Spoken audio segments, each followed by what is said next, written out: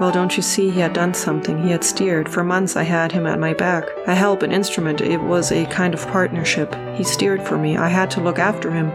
I worried about his deficiencies, and thus a subtle bond had been created, of which I only became aware when it was suddenly broken, and the intimate profundity of that look he gave me when he received his hurt remains to this day in my memory like a claim of distant kinship affirmed in a supreme moment. That's wonderful. That's an important moment. The claim of distant kinship affirmed. Yes. This is the brightest moment of the book. You could be right about that. Yeah. Is it bright enough?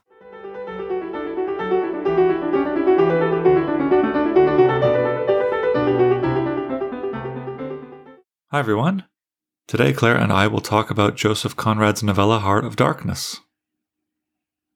For the quote of the day, I'd like to use Joseph Conrad's own description of the work of fiction. In 1897, he wrote, "A work that aspires, however humbly, to the condition of art should carry its justification in every line.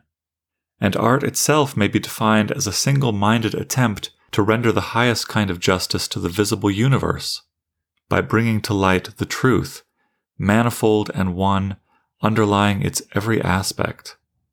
It is an attempt to find in its forms, in its colors, in its light, in its shadows, in its aspects of matter, and in the facts of life, what of each is fundamental, what is enduring and essential, their one illuminating and convincing quality, the very truth of their existence. The artist then, like the thinker or scientist, seeks the truth and makes his appeal." And for a discussion on the possibility of finding truth and for many other things, let's go into that chat about Heart of Darkness with me and Claire.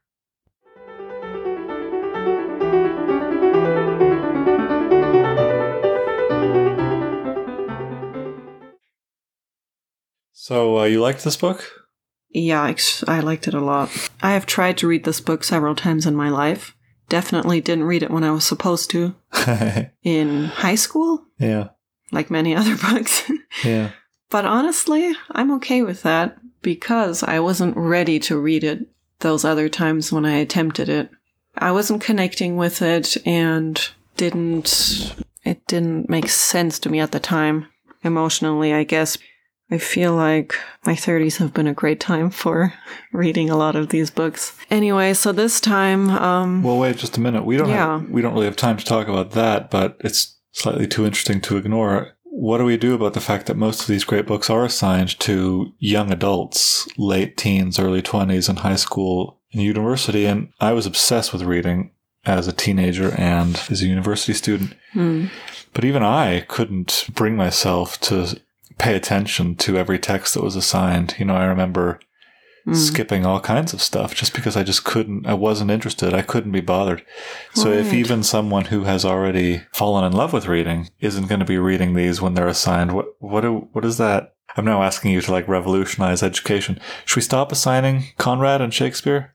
No, I don't think so. To young people? I don't think so, but I think it should be approached in a different way. You know, instead of telling young students that they need to now understand this and fully understand the weight of it, and or that this is an important work in an epoch of history called literary modernism. Literary modernism began in 1892 when all of that's just instant death.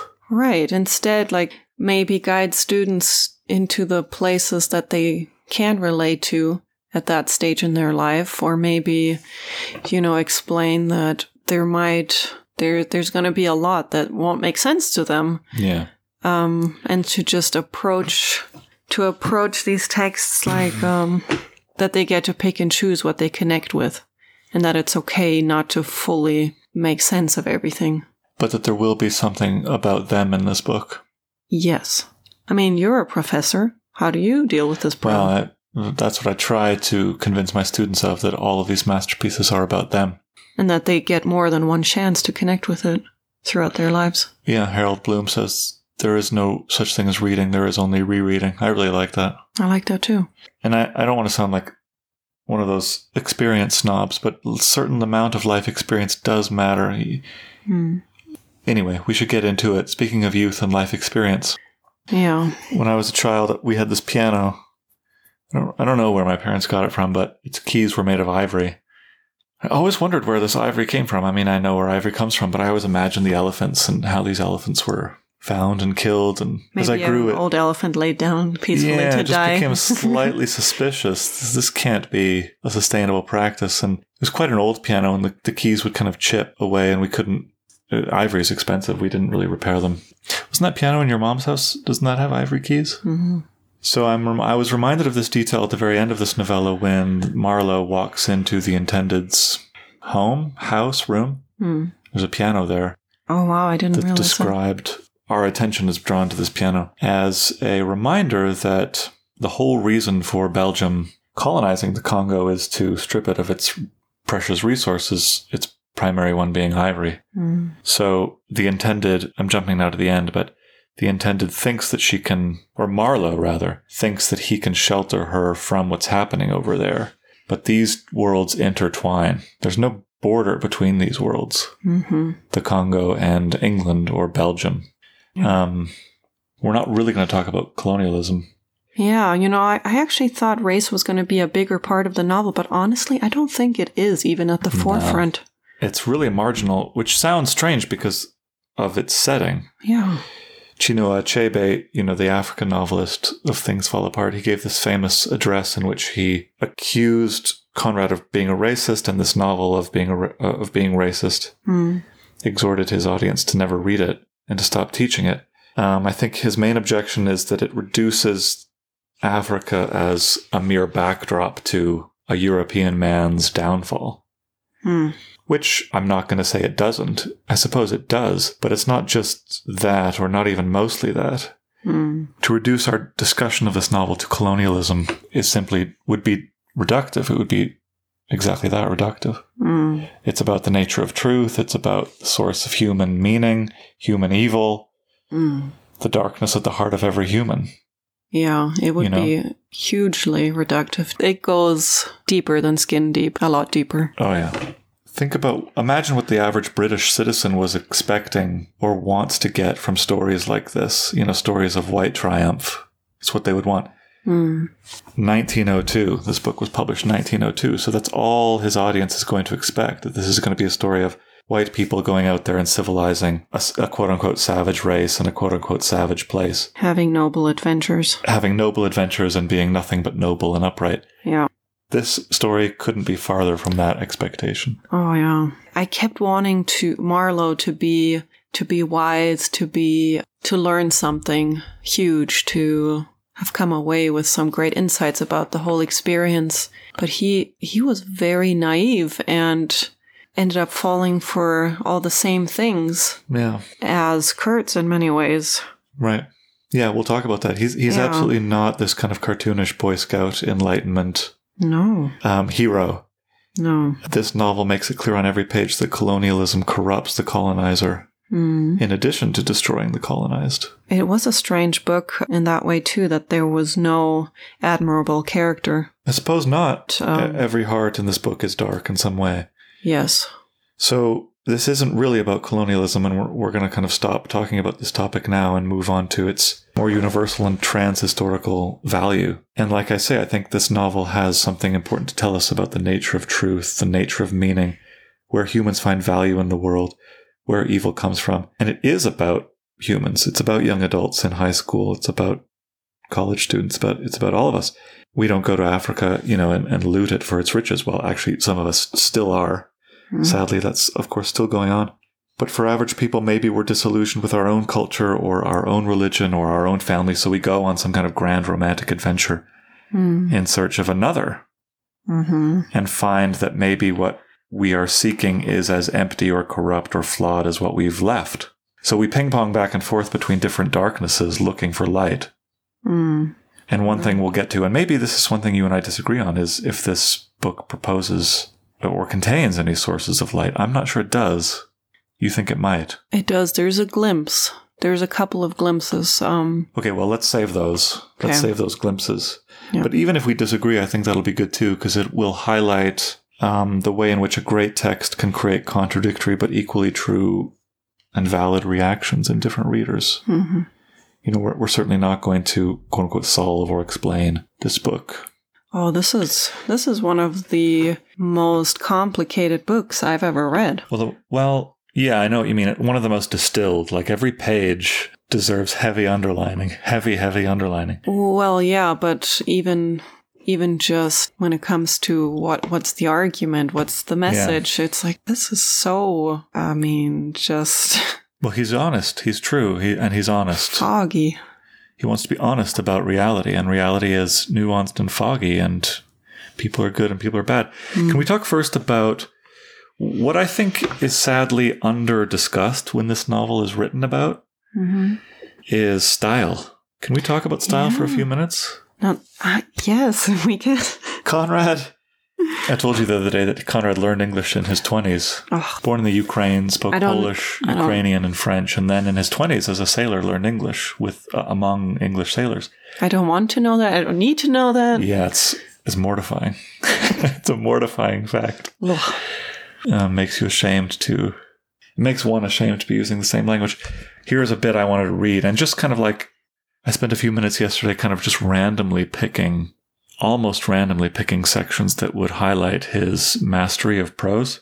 For example, it was like the second thing I landed on, and I thought it was totally great. I was cut to the quick, so this is Marlowe speaking about possibly not meeting Kurtz. I was cut to the quick at the idea of having lost the inestimable privilege of listening to the gifted Kurtz. Of course, I was wrong. The privilege was waiting for me. Oh yes, I heard more than enough, and I was right, too. A voice. He was very little more than a voice. And I heard him, it, this voice, other voices. All of them were so little more than voices. And the memory of that time itself lingers around me, impalpable, like a dying vibration of one immense jabber. Silly, atrocious, sordid, savage, or simply mean, without any kind of sense. Voices, even the girl herself, now. And then the paragraph ends. What I love about this is that it's a kind of mini masterpiece of bewilderment given a kind of eloquence. He's talking about Kurtz's voice and Kurtz's astonishing eloquence. And here in this piece of prose, the narrator keeps interrupting himself, but these interruptions become in their own way eloquent, A voice, interruptions become a kind of rapture, staccato rhythms, but not overly staccato. Something like out of the Old Testament or Whitman or Shakespeare, I heard him, it, this voice, other voices.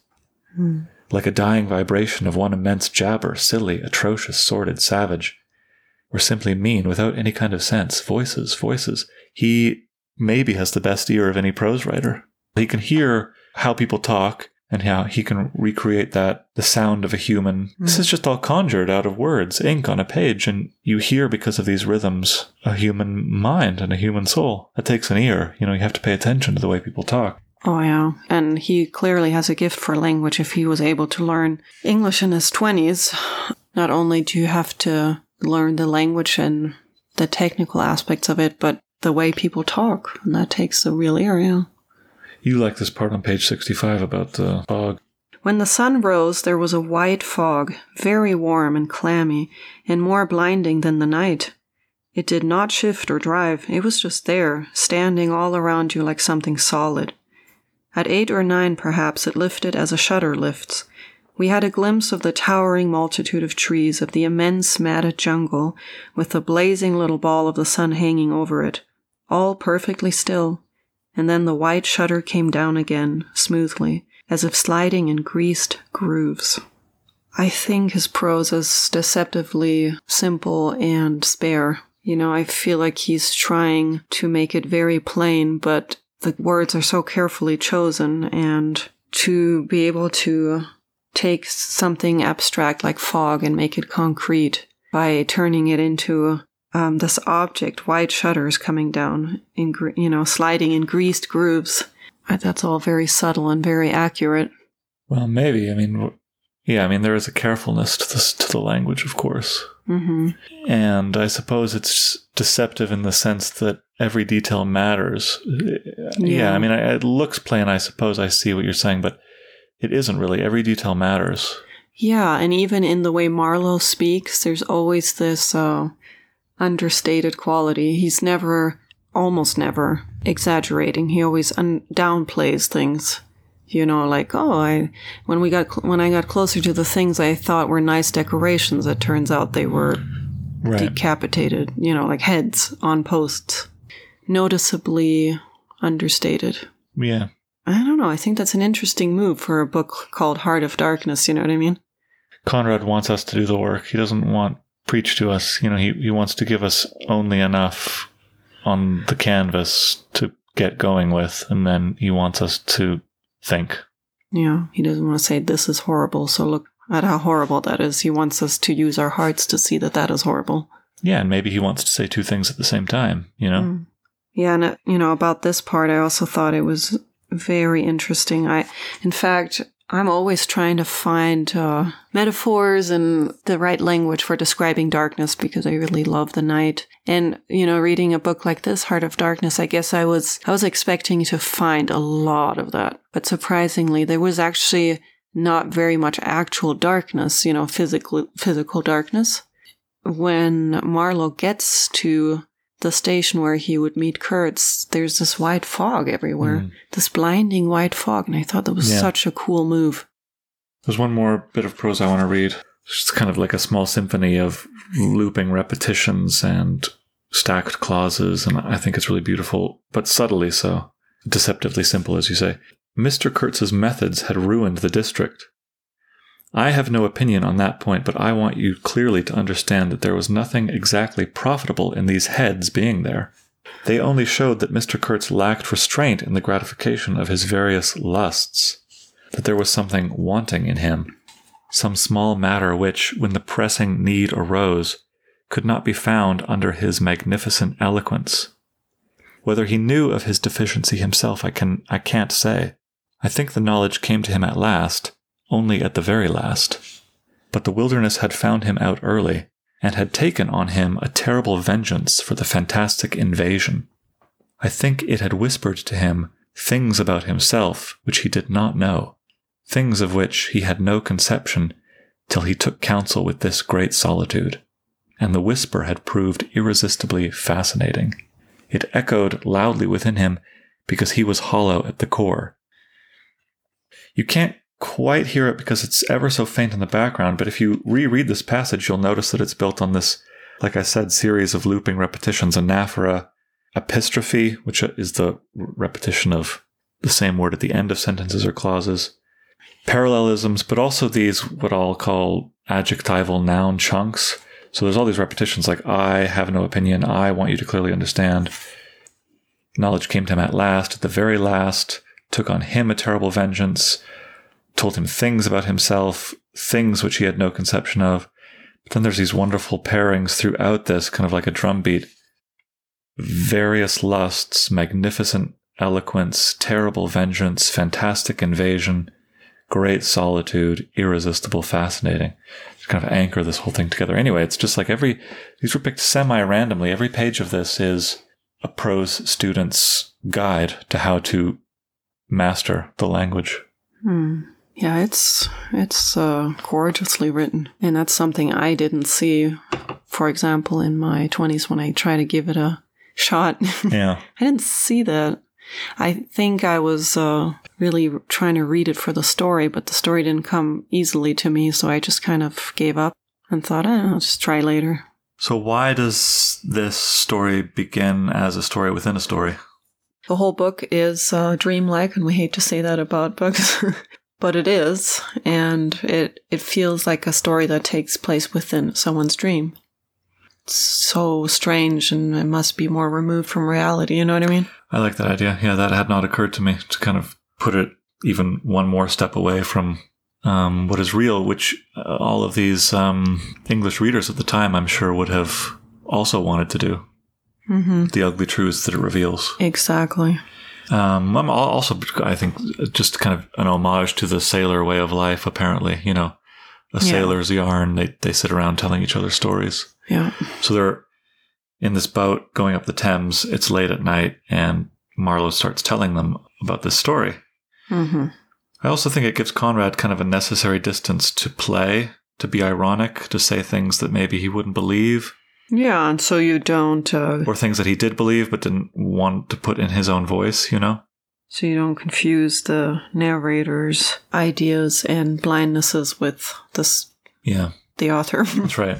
As you already alluded to, light and darkness are mixed right at the very beginning. When Marlowe gets to Africa, there's this bright white fog. Mm. But even before then, Marlowe says that England has once been one of the dark places of the earth. Mm. And remembers and imagines the ancient Romans first arriving here and encountering a quote-unquote barbaric place. But he also said it's night when they're on the Thames, when they start telling the story, so it's night there. He also says that he describes Belgium as a whited sepulchre, which is a biblical allusion to a tomb, which is full of corpses, but is painted to look kind of new and healthy. So Europe, right at the early pages of this, is a place of corruption, evil, physical and metaphorical darkness. Mm. And when we get to the end, Marlowe looks out the window and sees it's still a place of darkness. Do we want to talk about irony at all? Marlowe makes several allusions to the cause of colonialism, and I think these are clearly ironic, like, he was a member of the noble cause or the great cause, you know what I mean? Mm. On page 9, he is talking about the ancient Romans, and he says they grabbed what they could get for the sake of what was to be got. It was just robbery with violence, aggravated murder on a great scale, and men going at it blind, as is very proper for those who tackle the darkness. So he knows what evil is. He knows what horrors are committed in the name of settlement and colonialism. As it is so far removed in history, right? Right. But then when it's all around him, he's more blind. He's strangely inert.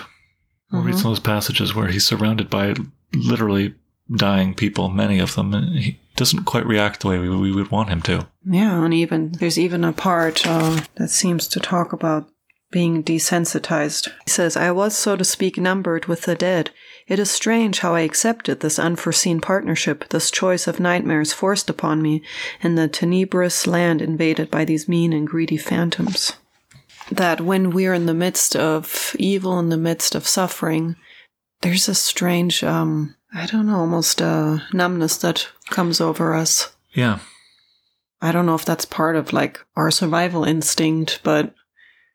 Probably, but it's a negative part of it. It is, of course, yeah. I think there's an argument to be made that Marlowe is worse than Kurtz, because what does Kurtz need to be empowered? He needs to be surrounded by Marlowes who do nothing, who, quote-unquote, strangely accept what's going on around them. Very quickly, too, yeah. We've heard the I was just following orders argument being repeated throughout the 20th century. And Marlowe is one of these figures who Conrad kind of predicts is going to go into these places and try to be like, well, not my problem, shoulder shrug. At the same time, you also recognize that a lot of evil things that happen throughout history were probably rooted in fear. Marlowe, who succumbed to their fear in these extreme situations, you know what I mean? Mm. And then choose being desensitized and numb to it rather than fight against it. Yeah. So all I'm saying is that's not a good thing, obviously, but it is not as easy to say that that's rooted in pure evil. Yeah, Marlowe is us. Marlowe's just a dude. Yeah. He's not a particularly smart or noble or decent one, but he's not corrupt or bad or evil. He's just a person who wants a job. Mm-hmm. So he gets this job on this ship, taking this ship up the River Congo. There are these very weird scenes in Belgium where he meets his aunt and he gets his head measured and he sees those two women knitting in black. All very kind of clearly emblematic. These women knitting are the Fates. They're knitting this black thing with just clearly this funeral pall. The man measuring his skull says something very strange and Lynchian, like, and Marlowe says, oh, you compare them with when they come back? And he says, oh, I never see them when they come back. No. Every single page is foreshadowing this. And it's really, that image of them knitting with black wool there at the beginning, the women in the office. Yeah. That was such a creepy image to me. And then he returns to that image again at the end and Marlowe says, it's strange that all of this began with women in an office knitting. And I thought that was a really cool way of implicating them in the disaster and in the darkness. Yeah. They had a small part, but they were part of it. That's right. They all had a small part. What does Marlowe want? We should talk about his character and his character arc. Why does he go to the Congo? He's a child. He's an adventurous child, and he wants to see new things. I think he's bored. There's no noble reason. He even tells us that when he was a child, he looked at a map of the Congo and saw that it was white. Yeah. And therefore unexplored, hadn't yet been kind of, stolen, colonized. No names. And he wanted to go there. This was an instant and immediate attraction because it had not been explored. We all have this in us. I remember doing that as a kid, looking at maps, thinking, what is it like there? What is it like there? Yeah. Interesting also that it's white. I know, the Congo I love that. is white. So the Congo isn't the darkness, Yeah. Conrad is wonderfully and immediately subverting this light, goodness, darkness, evil, overly simplistic dichotomy that I think his readers would have expected. I know. In fact, that maybe also was a thing that kept me from reading this throughout the years, because I thought, it's just going to be this sort of black and white story about... Yeah, oppressors are evil and victims are pitiable. Yeah, but wow, it was completely the opposite of that. It's not that at all. So he goes out there because he wants a job, and he's lucky to get a job in a place that is mysterious and exciting to him. That's why he goes. He starts hearing about this man, Kurtz. Love that name. That at a station he's told he has to go get and bring back, right? Yeah. Why do you love the name Kurtz? I love that name because it means short in German. And it's such a great pairing with all of the character traits that we know about him. He is short, and he is even described as looking like a child by Marlowe and weighing as much as a child when he's carrying him at some point. And he's bald, so he's like this weird fetus or something. Yes, the bald part's very creepy when it's described. Like nature kind of polished his head. Yeah. So creepy. Also, he's supposed to be like this very eloquent speaker and writer. I mean, Marlowe just goes on and on about it, right? You talked about how he talks about his voice. And everybody's like, his words. But they are very few. When we do meet him, very few. Yeah, let's save that. Let's save the meeting of him, because there's the novella takes its time bringing him onto the stage. We only hear about him for a while. The genocide that is being chronicled in this novella, that's another reason why I think the accusation of racism that's leveled at this book is so unfair, because it's chronicling a genocide. And who else was chronicling the Belgian genocide in the Congo 120 years ago? No one. It would have gone unchronicled, Yeah, so and and I think he's doing it in a really interesting way. He's chronicling it in this weird approach where Kurtz himself becomes a metaphor almost for land and Marlowe is coming to take him.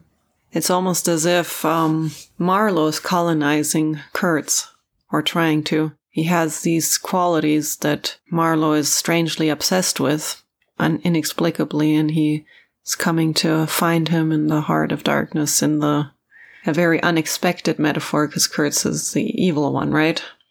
Marlowe doesn't even know why he admires Kurtz so much and why he wants to get to him so badly and what he'll find, but he just knows he needs to go and get him.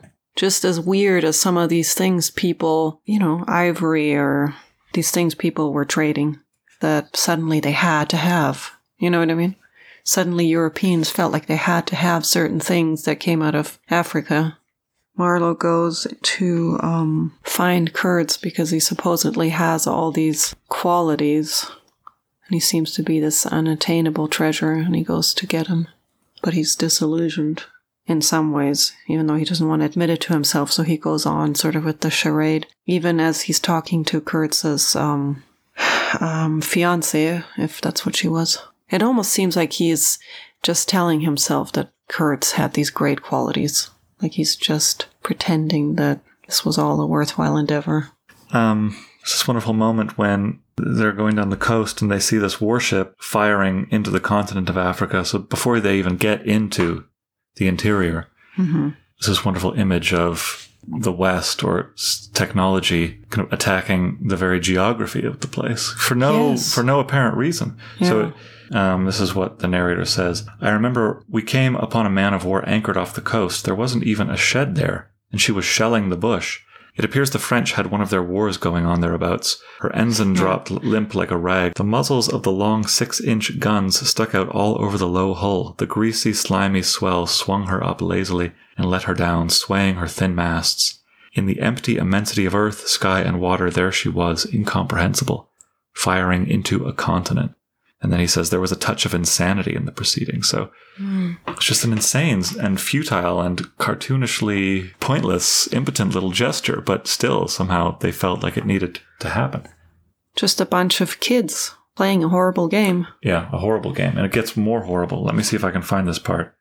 And don't you love the tone in one of their wars? The French with one of their wars. Yeah, I know. It's just like, who knows? Yeah, I mean, this book is so clearly just wanting to portray the absurdity of all of these supposedly grown-up endeavors. Well, it's not just absurdity, yeah, but then Marlowe starts to see the full horror of it. He gets into, they land the ship, they get into the continent, and he says this is a long extended passage. It's worth reading. I had stepped into the gloomy circle of some inferno, so an allusion to Dante there. The rapids were near, and an uninterrupted, uniform, headlong, rushing noise filled the mournful stillness of the grove, where not a breath stirred, not a leaf moved, and a mysterious sound, as though the tearing pace of the launched earth had suddenly become audible. Black shapes crouched, sat between the trees, leaning against the trunks, clinging to the earth, half coming out, half effaced within the dim light, in all the attitudes of pain, abandonment, and despair. Another mine on the cliff went off, followed by a slight shudder of the soil under my feet. The work was going on. The work. And this was the place where some of the helpers had withdrawn to die. They were dying slowly, it was very clear. They were not enemies, they were not criminals, they were nothing earthly now. Nothing but black shadows of disease and starvation, lying confusedly in the greenish gloom. Brought from all the recesses of the coast, in all the legality of time contracts, lost in uncongenial surroundings, fed on unfamiliar food, they sickened, became inefficient, and were then allowed to crawl away and rest. These moribund shapes were free as air and nearly as thin. I began to distinguish the gleam of the eyes under the trees. Then, glancing down, I saw a face near my hand. The black bones reclined at full length with one shoulder against the tree, and slowly the eyelids rose and the sunken eyes looked up to me, enormous and vacant, a kind of blind, white flicker in the depths of the orbs, which died out slowly. And then he gives him a biscuit, and he gives this man a biscuit, and then the man kind of like this most futile, almost insulting gesture. So Marlowe sees this hellish vision of corpses, near corpses. And this is... And reports this, but reports it with, as you said earlier, the strange indifference. I mean... Very understated, again, this...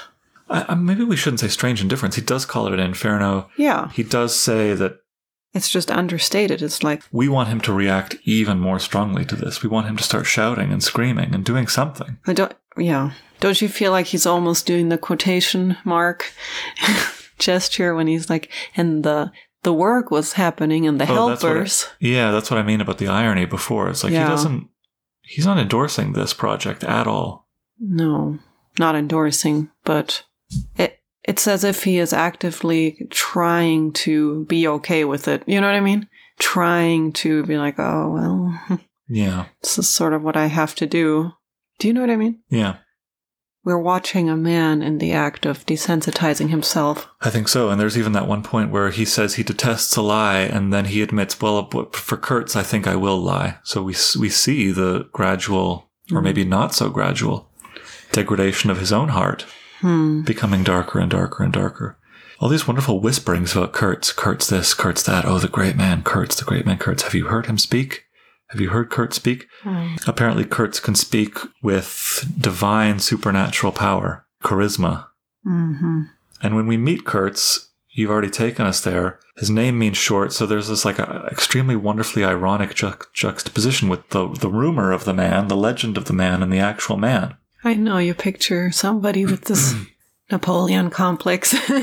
Perhaps that's what it is. I mean... Short. I don't know. Remember how we first see Kurtz on a stretcher. So he's kind of this wounded god or this dying god. But maybe the god part isn't real. Is he a god or a fraud? You know, that's an accidental rhyme, but perhaps felicitous, perhaps, you know, a helpful one here. Is Kurtz a god or a fraud? Do we have any direct evidence that he is as grand a man as he is rumored to be? No. There's only evidence that people are fooled by him, have fallen under the spell. Yeah, that's not nothing, though. I mean, out of multiple witnesses, we get the sense that Kurtz is somehow immensely powerful. Right. So it's not just one person making this up. Everyone who encounters him seems to come under the same type of spells. So there is something there. Right, but we're also given very, very visual reminders that everybody's fooled because of the heads on the posts that are positioned to look towards his window, Kurtz's window. That's amazing detail. So creepy. This book is not very graphic, but when it does get graphic, it's just, it's so gross. Yeah, they're not just heads on pikes. They're positioned to look at him. Oh, terrible. But that's part of isn't it? Like you awe with, this is an event that draws people to him, not one that repels people from him. Right. He's not mediocre. He does huge things. He does huge things. And people seem to be drawn to people who do huge things, no matter what they are. But then again, the narrator, Marlowe, isn't totally blind because Marlowe calls him a hollow man. Hollow, quote unquote, hollow to the core. I know. I'm so confused about Marlowe's feelings towards him. Well, let's get there. Let's slowly unpack this. They are quite contradictory and ambivalent. So Marlowe calls him hollow to the core, but then seems to be willing to follow him. I love this detail here that explains Kurtz. The original Kurtz had been educated partly in England, and as he was good enough to say himself, his sympathies were in the right place. His mother was half English, his father was half French. All Europe contributed to the making of Kurtz. Yeah, that's a good one. So Kurtz is an emblem. He's a distillation of Europe. He has Europe's technological progress and prowess. It's kind of worship of reason. It's kind of enlightenment. Europe's ambitions. It's Europe's ambitions and its hyper faith in enlightenment progress. We learn that Kurtz is the author of this little report, this what he calls a pamphlet called the what is it called? This pamphlet called? I won't be able to find the title, but basically a pamphlet about how to educate savages or how to make them. It was a report for some European body about how best to integrate, quote unquote, the savages right into Europe, or how best to, quote unquote, appease them or educate them. Yeah. 17 pages of, quote unquote, a beautiful piece of writing. These are Marlowe's sentences. He began with the argument that we whites, from the point of development, had arrived at, quote, must necessarily appear to them, savages, in the nature of supernatural beings. We approach them with the might as of a deity. But then Marlowe tells us that at the very end of this, written later, supposedly, because it's scrawled in kind of a different kind of handwriting. Like an afterthought, yeah. As an afterthought, Kurtz added, exterminate all the brutes. So his kind of rational enlightenment approach to these people has devolved into genocidal delusion. Yeah, it does seem like one of Kurtz's huge downfalls is that he wants control, and as he's not able to control entire people, cultures, he basically turns to the ultimate control, basically just wanting to kill them all. Well, we were talking about Hitler the other day. We are not the only people to have made that comparison with this book. It's terrifying. It's kind of prophetic. So prophetic. But Hitler wanted, in the days in the bunker, near the end of the war, when Hitler realized that Germany was going to lose, he wanted Germany to burn, take vengeance on his own country for letting itself be defeated. Like a megalomaniac will, if not worshipped, absolutely. If you can't turn those heads to your window, you don't want any heads looking any other direction. Yeah. So exterminate the brutes. Yeah. It was also creepy to me at the end when I'm calling her fiancé, but Intended, yeah. When she talks about him, it's like, oh, he was a universal genius. He was he was an artist, he was a writer. That's right, he could have been a musician. We learned that. He was a very good musician. He had all these talents, supposedly, and it's just so creepy because of, of course, Hitler having supposedly being an artist, and he wanted to go to art school and was rejected. Yeah, I love that detail that Kurtz could have become a musician, though, because there's something about the voice and the power of the rhythms and the music of the voice that Kurtz has transported from the realm of music into the realm of speech. I know, it's almost as if he is a slighted, maybe wannabe artist, somebody who was rejected, and so he goes for something more extreme that people can't deny. That moment where the Russian Harlequin, is it he who says, he spoke to us of great things like of love. Oh my! And Marlowe's like, oh, we get this kind of like subtext, chuckle in the subtext. Oh, love, hey? He spoke to you of love. So this kind of like hippie commune was built in the jungle. I know. And Kurt set himself up as this new kind of Jesus who had this Sermon on the Mount and preached of love, which I bet was true. I bet whatever doctrine Kurt was preaching probably at some point had love as an ingredient, but... Well, yeah, because the people around that station were very devoted to him and, in fact, wanted to kill Marlowe and his ship because they thought, he was coming to take Kurtz away. Yeah. So, Kurtz must have used both love and violence to rule them. Like any horrible leader. Demonic leader. Marlowe tells us that the jungle, quote-unquote, whispered something to Kurtz about himself that Kurtz didn't know. What's your sense of that? What did Kurtz learn about himself? He was a slighted artist, a slighted god, a Napoleon complex. Yes. Is there something deeper, though? Because this is all at the level of kind of like junior high resentment. This happens to kids, I'm just wondering if there's something deeper about human nature or the nature of the universe that Kurtz started to believe. Well, it does seem like he had a strange epiphany there at the very end. Uncharacteristic of people so blinded by greed and all terrible ambitions. When his last words are, he just says, the horror, the horror. It's as if he finally sees things clearly through all of this terrible dream, through all of this, blinding greed. He sees the horror. He sees human suffering. It comes too late. It comes at the very end. So, of his life. The horror, immensely perfect choice of last words on the part of Conrad, the novelist. Because it could mean something specific, it could mean one thing, it could mean everything, it could be nothing in particular. It could just be that he's scared of death. Could be that. It certainly could be what you just said, that the sense that Kurtz finally recognized the pain of the evil that he himself had reaped on the world. Yeah, I really like the idea of the blindness because it seems like people's problems in this book are brought on by kind of blindness. I think Kurtz has been blind for a long time, at least since his intended, her family didn't think he was good enough for her, right? Wasn't rich enough, came from a poor background apparently. Yeah, it's a kind of Great Gatsby thing happening. He wants to prove himself to the world and to her family, and it spirals out of control.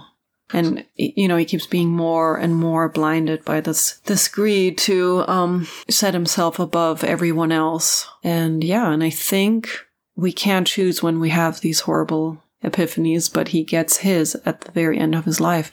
There is even a thing about that, where Marlowe talks about how we can't choose when we see things or understand things. Yeah, here Marlowe says, but before I could come to any conclusion, it occurred to me that my speech or my silence, indeed any action of mine, would be a mere futility. What did it matter what anyone knew or ignored? What did it matter who was manager? One gets sometimes such a flash of insight.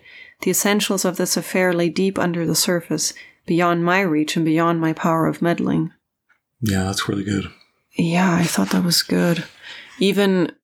from the writer's point of view, I know Conrad wanted to write literature that helped people see, but he must have been painfully aware that you can't force somebody to see a thing unless they're ready.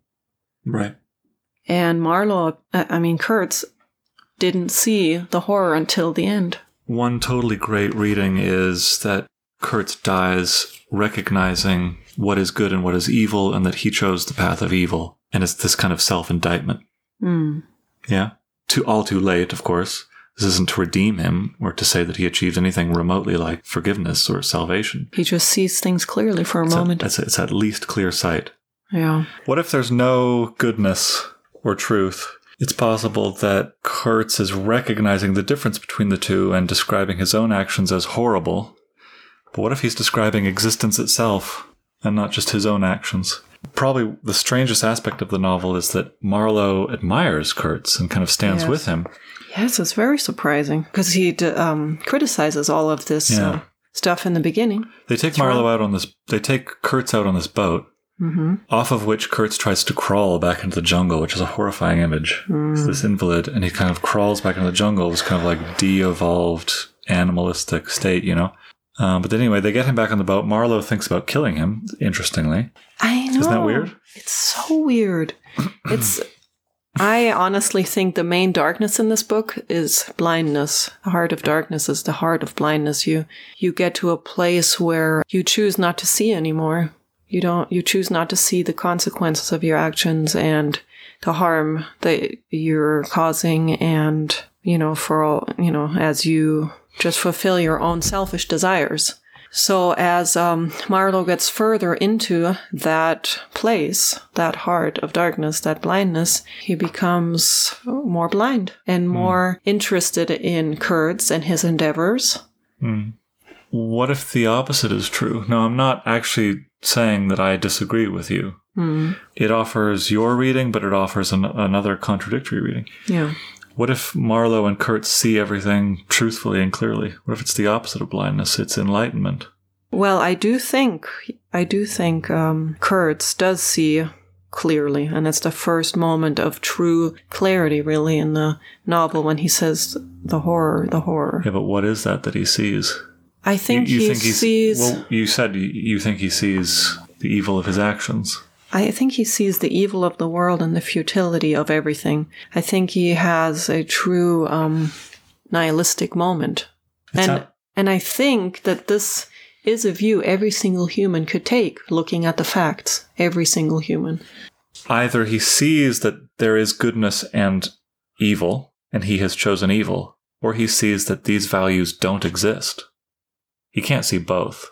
I didn't mean that he realizes he has been bad, that he needs to change. It's not a turning point in any way. This is not like in any way, him about to repent, but he sees clearly what he is and what the world is. And it's a very nihilistic view of the world. He has a completely hopeless view of everything. He sees the evil, but he does not seem to think that there is any point in amending it. There's only darkness. Yeah, just the laws of the jungle. That's right. Existence is a phenomenon of kill or be killed, eat or be eaten. All animals. And there is no value. Yeah. This is true in Africa. This is true in Europe. This is true everywhere. This is true anywhere things exist. Yes. This is potentially what Kurtz sees. So he sees this and describes existence, being as the horror. Yes. Because it's irredeemable, totally valueless, devoid of meaning. And yeah, he used to seemingly believe in music, literature, in love, because he talked of love. All those are just... they could not override the laws of the jungle. Well, plus they're all fake. They're all treading water. Like we're in this dark sea, this dark abyss, and we can flap our arms and pretend that we're not drowning. But we are. This is a vision of the universe that perhaps Kurtz sees. Why does Marlowe admire this? It might be... I'm going to read a few chunks, and then we can try to answer that question. His was an impenetrable darkness. So they're on this boat. They get him on this boat. They're taking him out. He gets to spend a lot of one-on-one time with Kurtz. His was an impenetrable darkness. I looked at him as you peer down at a man who is lying at the bottom of a precipice where the sun never shines. That's good writing. Wonderful. But I had not much time to give him because I was helping the engine driver to take to pieces the leaky cylinders. That's funny. I mean, that's funny right there. Well, explain. As a 20-year-old, I might not have seen the humor, but yeah, he's having a nihilistic crisis, but I wasn't able to bother with that right now because there's that wonderful life gets in the way. The rivets, there are rivets in the world, but not where you want them to be, and life is like a cruel joke at every step. Yeah. And also, technology and civilization isn't all it's cracked up to be. You know, what good is a boat with no rivets? And it's not that easy to get rivets. And what's a boat when nothing matters? Well, they've so detached themselves from what it means to live in the world that they're like floating on these rafts of civilization, and when the rafts leak, they're totally screwed. Mm-hmm. So anyway, I saw on that ivory face the expression of somber pride, of ruthless power, of craven terror, of an intense and hopeless despair. And these are his last words. He cried in a whisper at some image, at some vision. He cried out twice, a cry that was no more than a breath. The horror, the horror. Then this boy comes in, pronounces him dead. Mr. Kurtz, he dead. Which is a wonderfully, I think, Nietzschean allusion to the death of God. Like, this is a universe now that is officially without any kind of deity or value system or meaning, right? And then Marlowe says, I went no more near the remarkable man who had pronounced a judgment upon the adventures of his soul on this earth. There are more important bits like it that I'll read now. Marlowe says, droll thing my life is, that mysterious arrangement of merciless logic for a futile purpose. The most you can hope from it is some knowledge of yourself that comes too late. Yes. A crop of unextinguishable regrets. Skipping a bit, this is the reason why I affirm that Kurtz was a remarkable man. He had something to say. He said it.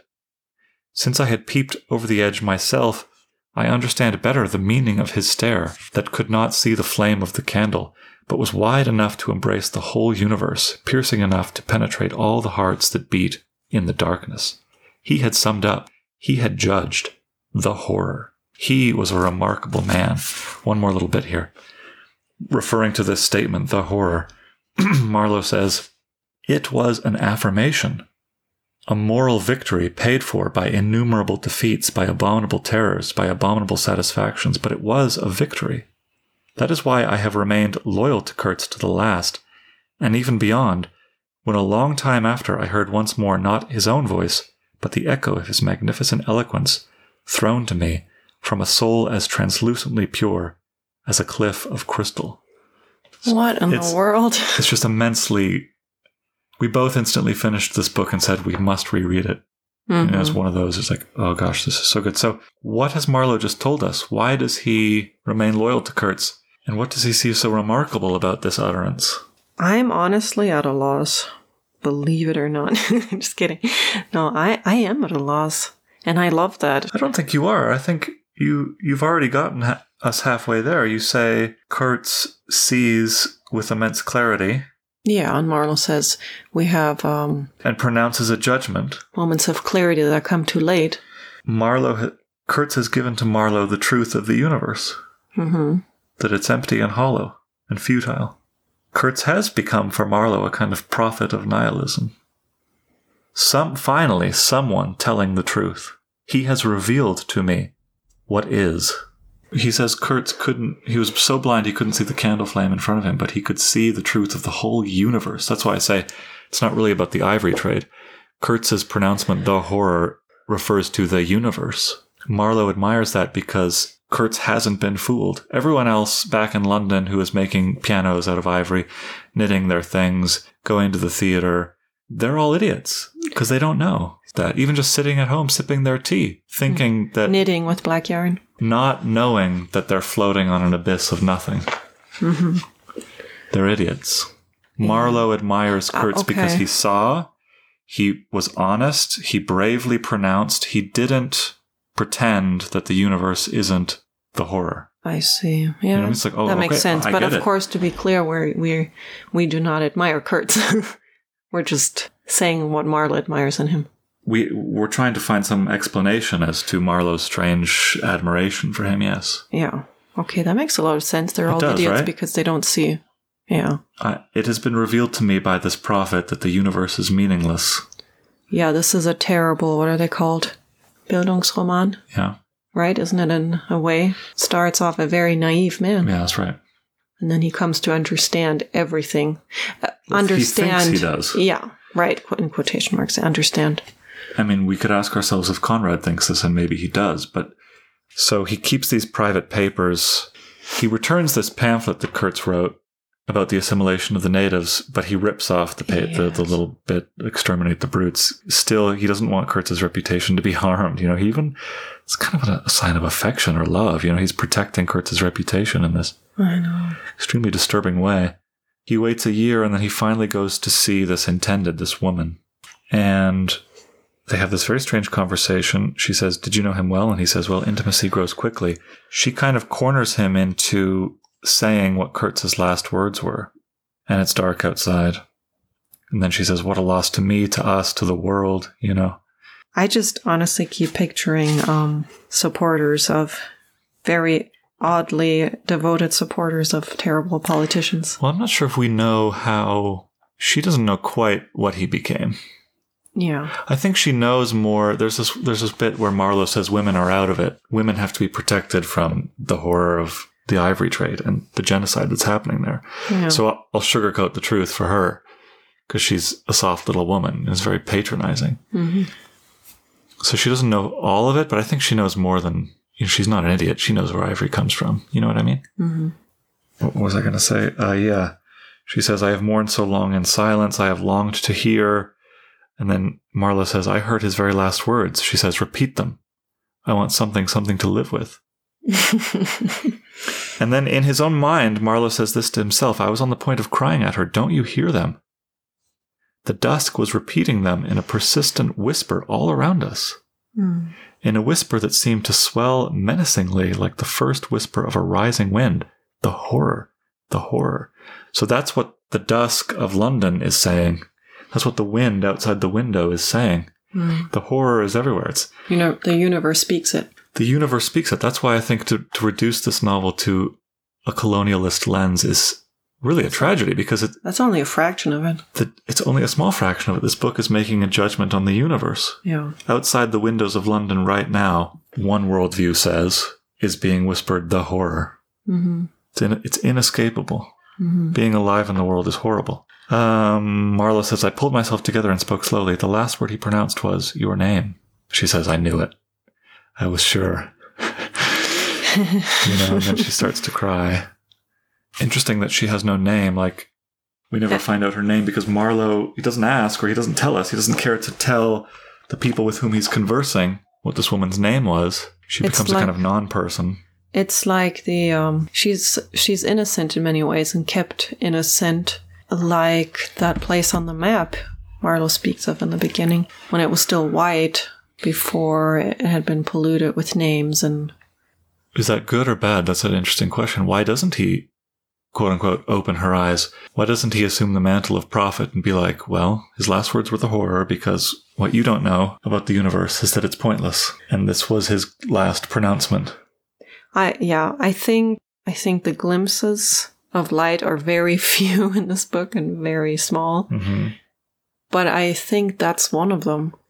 It's an act of kindness, or an act of love, I think. Really? Mm-hmm. I'm not saying Marlowe is admirable in any way, but I think he has this nihilistic view of the world, and he doesn't want to stain somebody else's view. It could be. You could be right about that. I wonder also, it's so rabbit duck. It's so contradictory and nuanced, though, because it's also equally patronizing, or... It is, yeah. Let's talk about affirmation, though. That's the exact word that Marlowe uses to describe Kurtz's judgment, the horror, that it was an affirmation, that it affirms. Very strange word to use to describe the most nihilistic vision, perhaps in English literature. Yeah. That it affirms something. So that's what I would like to spend 5 minutes now closing with, is a discussion on, is Kurtz an evil man who has duped a naive everyman into believing his own nihilistic worldview? Are there any counter-arguments that the novel, in other places, in its narration, in other characters, in the frame narrator, the person who is not Marlowe, are there any glimmers of light?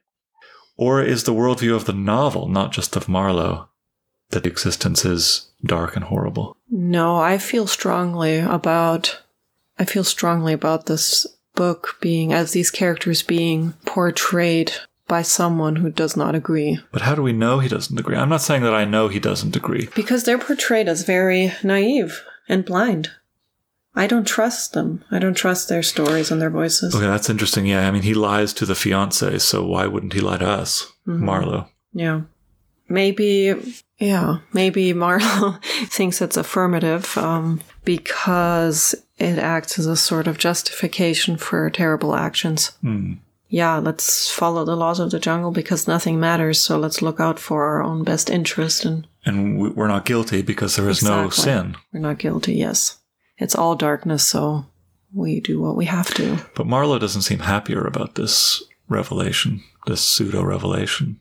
He doesn't come away and think, oh, what a relief. We're not committing genocide because murder is... Exactly. There is no such thing as sin. He doesn't seem to know what he's thinking, honestly, because deep in his heart, it does seem like he has not gone over completely to the dark side. You know what I mean? Because the way he talks to... He seems to know that it is a terrible worldview. He does say he's peeped into it. Kurtz has fallen into it. He's kind of peeped from the edges into it. But I just wonder if I was writing this novel, if I would be tempted to insert the hint of a counter-argument anywhere. Well, there is that moment. There is that moment when they're on the way to the station and the native... He's the boat driver. He drives the engines, or he fixes the engines in the boat. Right. They have many cultural differences and don't understand each other in many ways, but there is that moment where he is killed by an arrow. And he looks him in the eyes, and I should probably read that part because it is really striking, especially with all this terrible dark background. I think this is a really, really important moment. I saw vague forms of men running, bent, double, leaping, gliding, distinct, incomplete, evanescent. Something big appeared in the air before the shutter. The rifle went overboard, and the man stepped back swiftly, looked at me over his shoulder in an extraordinary, profound, familiar manner, and fell upon my feet. It was that moment, and he returns to that, where he just can't forget the way he looked at Marlowe as he was dying. I missed my late helmsman awfully. I missed him even while his body was still lying in the pilot house. Perhaps you will think it passing strange, this regret for a savage who was no more account than a grain of sand in a black Sahara. Well, don't you see, he had done something. He had steered. For months I had him at my back. A help, an instrument. It was a kind of partnership. He steered for me. I had to look after him. I worried about his deficiencies, and thus a subtle bond had been created, of which I only became aware when it was suddenly broken, and the intimate profundity of that look he gave me when he received his hurt remains to this day in my memory like a claim of distant kinship affirmed in a supreme moment. That's wonderful. That's an important moment. The claim of distant kinship affirmed. Yes. This is the brightest moment of the book. You could be right about that. Yeah. Is it bright enough? I think it's bright enough to see, even if the characters don't fully see it, for us to see this is what matters. This is what saves. It's important to note that he is saying this after, because he's retelling this story. So everything that has happened in the story has already happened when he says that. So for him to say... like a claim of distant kinship affirmed in a supreme moment. So that claim of distant kinship has survived Marlowe's imbibing of the Kurtzian nihilism. Yeah. That small moment on that boat with somebody he wasn't even very close to, but he gave him a look that had changed his life forever, apparently. Claim of distant kinship could be the most important phrase in the whole book. Yeah. Affirmed. A claim of distant kinship affirmed. Yeah. There's that word again. Mm-hmm. It's beautiful because, evil happens just like nature happens, but good happens in the same way too. It can kind of surprise us like it surprised him. Is it? I just wonder if it's enough. Maybe I've been reading this novel, or thinking about this book for too long, but just think about Marlowe, just think about a human looking for potential sources of meaning, and Marlowe as an example human. He doesn't really care about his job. He'll take any old thing. Mm-hmm. Marlowe's family life doesn't really seem to give him much meaning. He has this aunt. But he's not embraced by a loving kinship at home. So that's not a source of meaning for him. Religion, he's skeptical about the religion because there are these missionaries that his aunt says go out and Christianize the Africans, and Marlowe kind of knows that that's a bunch of hokey. So it's not religion that's giving his life meaning. It's not family. It's not his work. His life, like many people feel this way now, has no meaning. Mm-hmm. So he goes on this adventure to try to look for meaning, and he sees what? Pointless slaughter, pointless shelling into the jungle by this stupid ship. That moment where he sees these Africans digging holes for no reason, that serve no purpose. Mm-hmm. Pointless explosions. Like many people now who have to get up every day and go to work at pointless jobs. You know what I mean? Like so many jobs that just seem so pointless. Yeah. And cause so much suffering. Yeah. You know, it's pointless to watch people that you love die or live poor lives. There's every reason to believe that existence is just pointless suffering. So Africa is dark, but London is described as dark at the beginning and at the end. So you leave one dark and enter another dark, and then you go back to the original dark. You're just ping-ponging between darknesses, looking for something. And that's not nothing. What you just found for us is not nothing. Yeah. But there's like in a tsunami of valueless suffering, the claim of distant kinship affirmed cannot compensate for or overtake or be victorious on the Kurtzes of the world, or even the Marlowes of the world, the people who stand back and let the Kurtzes of the world do what they do. It's like a little tiny, like, we were at Washington, you know? Late at night, you could go out and shake the water. This is in the Puget Sound. You go out and shake the water and ever so faintly see these little bioluminescent algae, you know what I mean? Ever so faintly, but it's mostly just very hard to see. Mm-hmm. So even while acknowledging that this light exists, do we tell people that they should walk away from this novel still?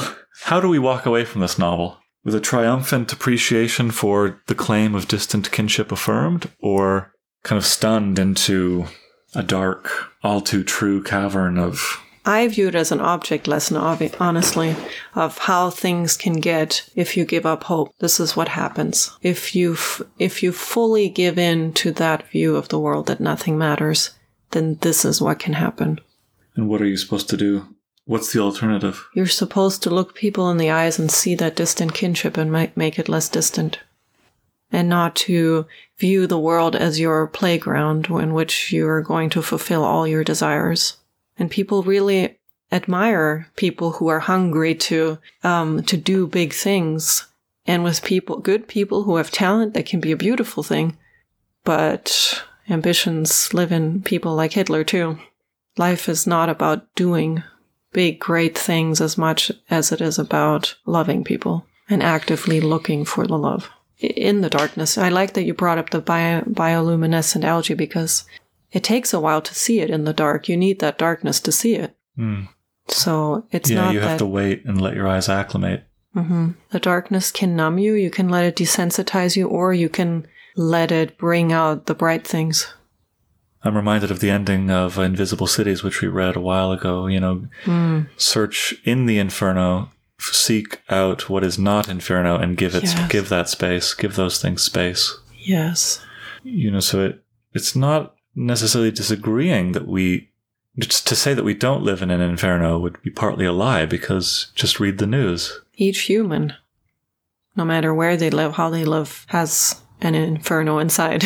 That's why Kurtz has such power, perhaps, because he's not really wrong to look at the universe and make the judgment that he makes on it. Yeah, and in fact, I just remembered the take that Apocalypse Now, the approach they have, or the movie has. I remember Kurt sitting there in the form of Marlon Brando. Yeah. Which is crazy. What a choice. But it's good because he has something noble looking about him. But yeah, he sits there and has this kind of a longish speech where he says that so much in life hurt him, but then he decided to hurt life instead and to take it into his own hands, to take back the power. Right. And I thought that was a pretty cool interpretation or elaboration on his character. Right, so you look at this dark wave, running with this bioluminescence metaphor. Yeah. you look at the sea of darkness, and you could take your fist and start smashing it because it's dark, and say, well, if it's dark and it hurts me, I'm just going to give back the hurt. I'll give it back. Yeah, I'll make it suffer like it made me suffer. I will destroy it. Of it. Yeah.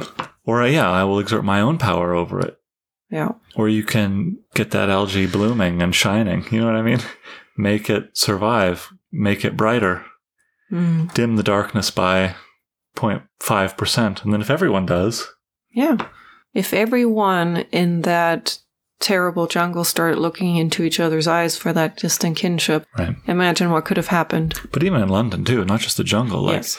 People in London are passing each other. That's why I think Marlowe is a great... You're right, because it is a cautionary tale, because he goes back not really having learned the lessons that he needed to. He does have that claim of he catches that glimpse of distant kinship, but he doesn't really, it doesn't affect him in the way that it should, or at least not yet. He should commune with the intended. You know, they just have this very stilted, awkward conversation in which they don't really get to know each other. They're talking past each other. He doesn't even really ask her name or doesn't care to tell us what her name is. He's going to walk through the streets of London now, being too obsessed with the dark void and not nearly interested enough in the light coming from people's eyes. Yeah. You know what I mean? Oh, yeah. But perhaps we've affirmed too much. I don't know. I think Conrad, I have no idea. I can't read the minds of the dead. But if Conrad were here and we asked him, are you a nihilist? I'd flip a coin. He could easily, I wouldn't be surprised at all if he said yes. And my view of the world as depicted in this novella is nihilistic, because it's on such a knife edge. The clues that we get to the contrary are so small and fleeting. Yeah, he probably was more of a nihilist than us, but I think the fact that this book exists, that's true. Any work of literature is it's completely unavoidable, but it will be like, it will make an argument for. That's true. Beauty. Even the fact that, like, I have something that I think is true and I need to tell it to you. The universe is meaningless. I think that's true and I want to tell it to you, is asserting some kind of truth. But I want to make meaning. And truth must exist. If that's true, then truth must exist. So nihilism kind of eats its own tail. Yeah. Because to assert that nothing is true or meaningful is a true statement of meaning. Yes, exactly. Yeah, so there's the existence of this. The act of communication is like, from that, he is our distant kin. It's like over the decades and over the miles, he wants to tell the world something. Yeah, and I think he would agree with us, because there's that really cool part where they arrive at the station and they find, or they're almost at the station, they find a book. First book Marlowe has seen in a while. And it's just a book about, what's it called? Yeah, it's like this... An inquiry into some points of seamanship by a man, Towson, some such name. Yeah, like a pointless technical book. Master in His Majesty's Navy. So it's a completely pointless, outdated book, but he's really moved by it. And he says, I slipped the book into my pocket. I assure you, to leave off reading was like tearing myself away from the shelter of an old and solid friendship. So I feel like he's making a little subtle argument here about how books are just that. They can be that. And an act of faith that maybe I can make meaning. Even a seemingly pointless book written by somebody who cared. I can see somebody reacting to your comment saying, well, he's homesick for, quote unquote, the safe, normal white culture. You know what I mean? Right. And but yeah, that could be part of it. Could be part of it. But also it's equally possible that what he's responding to in this book is the world can't be meaningless because somebody wrote a book about knot tying, how to tie the best knots on a boat. You know what I mean? It's like, exactly. We must take care in the things that we do. Otherwise, things go to hell. Yes. It's an attempt at order. It's an attempt at order. Precisely. Mm-hmm. I know we've talked so long now, but say something about the cannibals. Oh, the cannibals. It's going so long, but I'm going to nominate them as another source of light and positive worldview, because they have a code. They have a way of life that isn't anarchic. They don't just eat any human in sight. No. Marlowe wonders, I wonder why they haven't eaten me yet, even they're so hungry. No, but it's like they're starving, and they don't just indiscriminately slaughter and consume any human that they meet. Yeah. They do this presumably ritualistically or as part of, ancient customs. Mm-hmm. So it's like this code that's developed over many centuries, many years, that they live by, that they stick to, even to great personal cost and sacrifice. Mm-hmm. It gives them a source of order and meaning. So it's this that's their book of seamanship. That's their knots. Mm-hmm. You know what I'm trying to say? They have found a way to live in the world with order, through some kind of order. Right. And especially to somebody in England at the time reading about cannibals, they would assume that they were a symbol for chaos, right? That's right. but they sacrifice their own health and comfort for these total strangers who have come to strip their jungle of all of its resources. You know what I mean? Yeah, they could have easily at least killed Marlowe and his crew, but they didn't. They seem to know how to live in the world, I guess is what I'm saying. I mean, we don't really know much about them. More than the English. Yes, at least we can't say much about them, but we can at least say that. Yes. They know how to live in the world much better than Marlowe and Kurtz and anyone on that boat shelling the jungle for no reason. My goodness, last words? I think it's a beautiful, absolutely beautiful, and very strangely hopeful book. It's one of those books. There's a reason why it's assigned again and again and again in classrooms. This has been our longest podcast. You can't stop. There's no bottom. There's no end to what could be said about this. It proves more than most other texts how much meaning can be packed into a story or made out of language. Mm-hmm.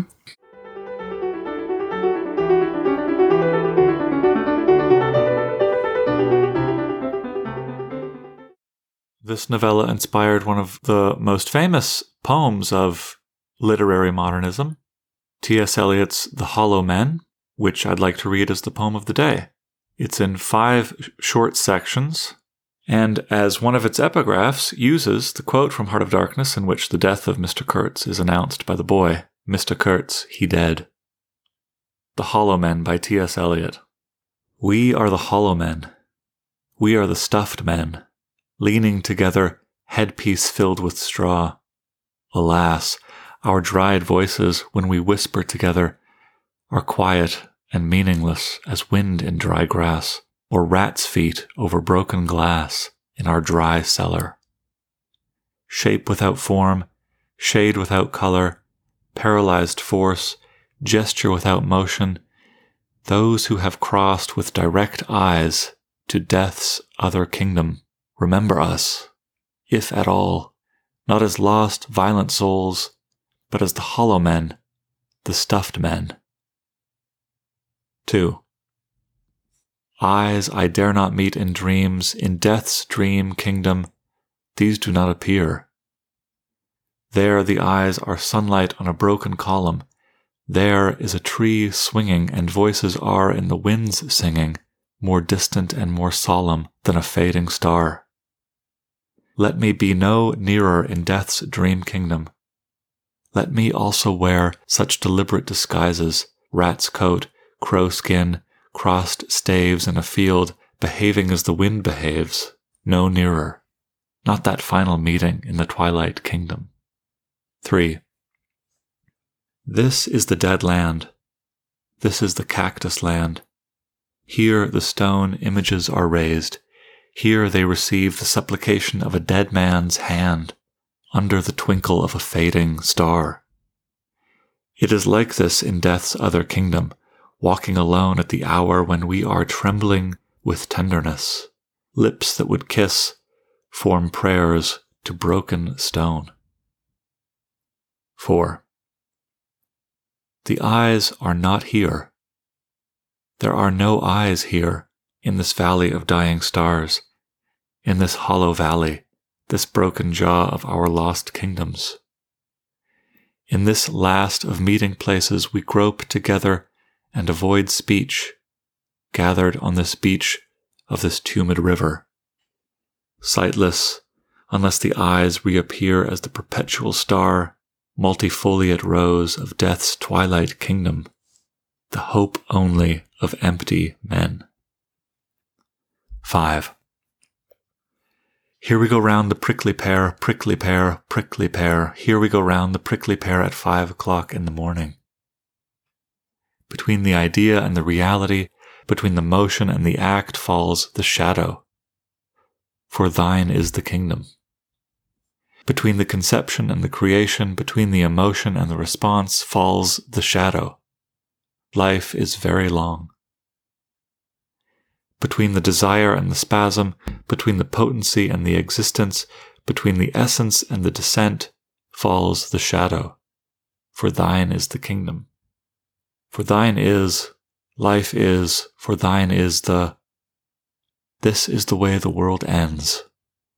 This is the way the world ends. This is the way the world ends. Not with a bang, but with a whimper.